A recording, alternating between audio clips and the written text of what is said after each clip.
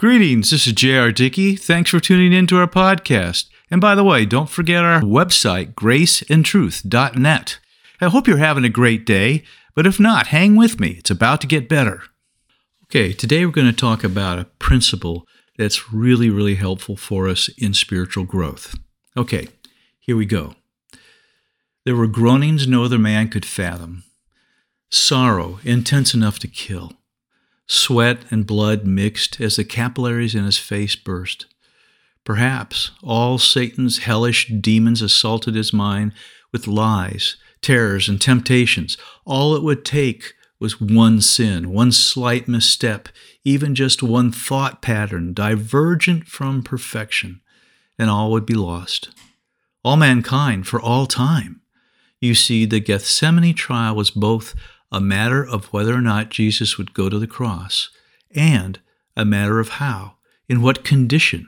Nothing less than a perfect, spotless, blameless man would or could be accepted by the Father.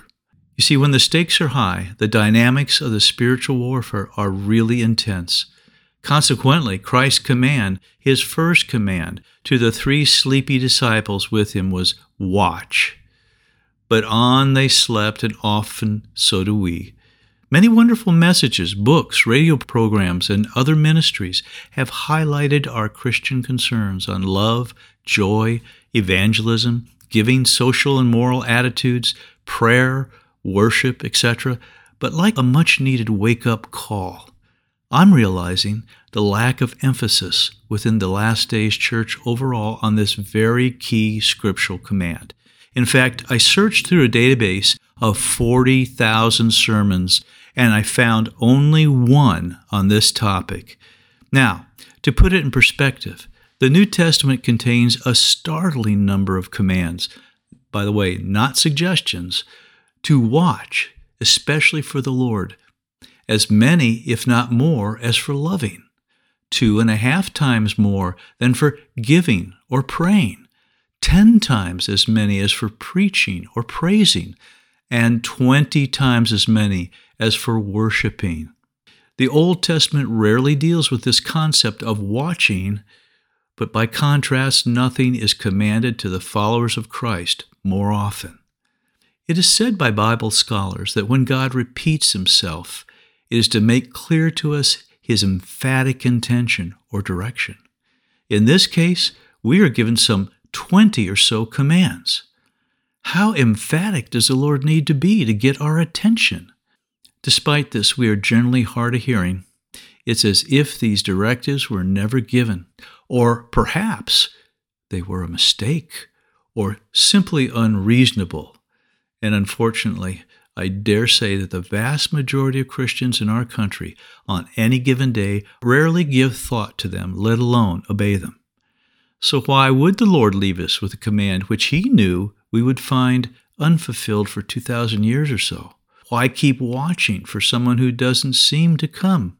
You know, the Thessalonian believers of the first century were so into it, they got very concerned when a false teacher led them to believe they'd missed Christ's appearing and the rapture. Now, 2,000 years of watching isn't much compared to eternity, right? But I'm convinced that the Lord is completely in tune with how long it seems to us. So, if the blessed event was to be considerably delayed from our perspective, why would he say in Mark, "Assuredly I say to you, this generation will by no means pass away till all these things take place. Heaven and earth will pass away, but my words will by no means pass away. But of that day and hour no one knows, not even the angels in heaven, nor the Son, but only the Father. Take heed, watch, and pray, for you do not know when the time is. It's like a man going to a far country who left his house, and gave authority to his servants, and to each his work, and commanded the doorkeeper to watch. Watch, therefore, for you do not know when the master of the house is coming, in the evening, at midnight, at the crowing of the rooster, or in the morning, lest coming suddenly he find you sleeping. And what I say to you, I say to all, watch. That was Mark 13. Wouldn't he know that some would be disheartened, and some would even turn to mocking those who continue to obey? Is God being unreasonable here? Or maybe just toying with us? Is he having trouble returning? I'm saying this, of course, all in jest. Why should we continue to watch? Or why begin? There are at least 3 purposes for watching. First, God is really into testing our hearts. Remember the story of Abraham and Isaac? God told Abraham to do the unthinkable, the totally unreasonable from our perspective, to sacrifice his son Isaac, to place a knife in the heart of the one person he loved most of all. How could he require such a thing? It was a test. Of course, God stopped him. But even though Abraham believed God would raise Isaac from the dead, can you imagine the agony he was experiencing? And when the Lord put a halt on it, he said to Abraham, "Now I know that you fear God, since you have not withheld your son, your only son, from me." Yes, a test. In like manner, we have been given what some of us may think is an unreasonable command, yet God is examining our hearts. Will we watch? Now, the second thing, he not only tests, but he trains us to avoid evil. In Gethsemane, Jesus was accompanied most closely by Peter, James, and John, whom he instructed to pray. Well, an hour later, finding them asleep, he said, "Why do you sleep? Watch and pray, lest you enter into temptation." You see, there is a definite spiritual strength associated with watching that trains our hearts to stay away from sin. Or, when we leave off watching, our relationship with Christ wanes, and we can even find the world again becoming attractive and enticing. In his parable lesson of Matthew 24, verses 45 through 51, Jesus warned that those who believe that the Master is delaying his coming can find themselves beating their brethren and drinking with the drunkards. Third, there'll soon be transfiguration and translation, for the command is indeed sincere. It's no game, no toying, and no difficulty for the Lord.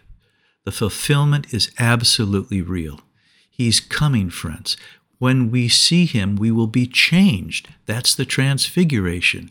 That's in 1 Corinthians 15:52. And we'll be snatched up. That's the translation. That's in 1 Thessalonians 4:17. And those who have longed for him, who have looked for him to appear, will have an exceedingly excellent reward. You know, Paul the Apostle wrote, quote, "There is laid up for me a crown of righteousness, which the Lord, the righteous judge, will give to me on that day, and not to me only, but to all who have loved his appearing." That's 2 Timothy 4. You see, that's the essence of watching for the Lord, love. So, Christ gave the commands to test our hearts, to train them, and ultimately to transfigure and translate us into his presence. Consequently, I want to watch. But how? Do I need to down lots of coffee? Clothespins for my eyelids? No, it's not a physical deal, really. It's spiritual. Watching simply means to be spiritually circumspect, discerning, and alert, as opposed to sleepy and complacent. Furthermore, it means keeping an eye on the sky. Nevertheless, though it's straightforward, it goes against our grain. You see, our sin nature is to sleep. Oh, not to cut Z's in the physical sense. What I mean is that it's a delight for our flesh to sleep, to nod off, to snooze. That is, to let the sin nature govern our thinking and conduct. In fact, it often seems that the fleshly part of our being is continually singing lullabies, if you would. But watching is that condition in which we are on high alert. Do they call that Defcon 1 or Defcon 3? Something like that. When we rarely care, really believe, intensely so, we watch. It's not an anxious thing, not at all, but it is eager. Watching reflects a state of readiness, a desire, and confidence. The Bible says, "And what I say Said Jesus, I say to all, watch. Now, this Reverend Carl Hawk added, there's something very sobering about those words, something very pithy. The Lord says it all comes down to just one word. What is a Christian to do whose hope is on Christ? What is a Christian to do in every circumstance of his life, in every age and every day? Watch. Be alert. Be ready. Stand consciously before the Son of Man. I like that. Now, if you're like me, you'll probably realize that there have been times when you were really pretty drowsy. Much of the church has been sleeping, and Christ knew it would happen. In Matthew 25, and speaking of the last days, he says, then the kingdom of heaven shall be likened to 10 virgins. You know the story. But while the bridegroom was delayed, they all slumbered and slept. And at midnight a cry was heard, behold, the bridegroom is coming. Go out to meet him. Now that's what's happening right now, folks. It's midnight, so to speak, and the signs of the times are proclaiming, the bridegroom is coming.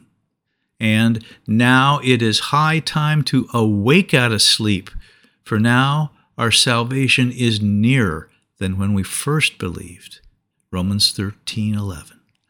So, let's discern the lying lullabies of the enemy, trim our lamps, if you would, and arise.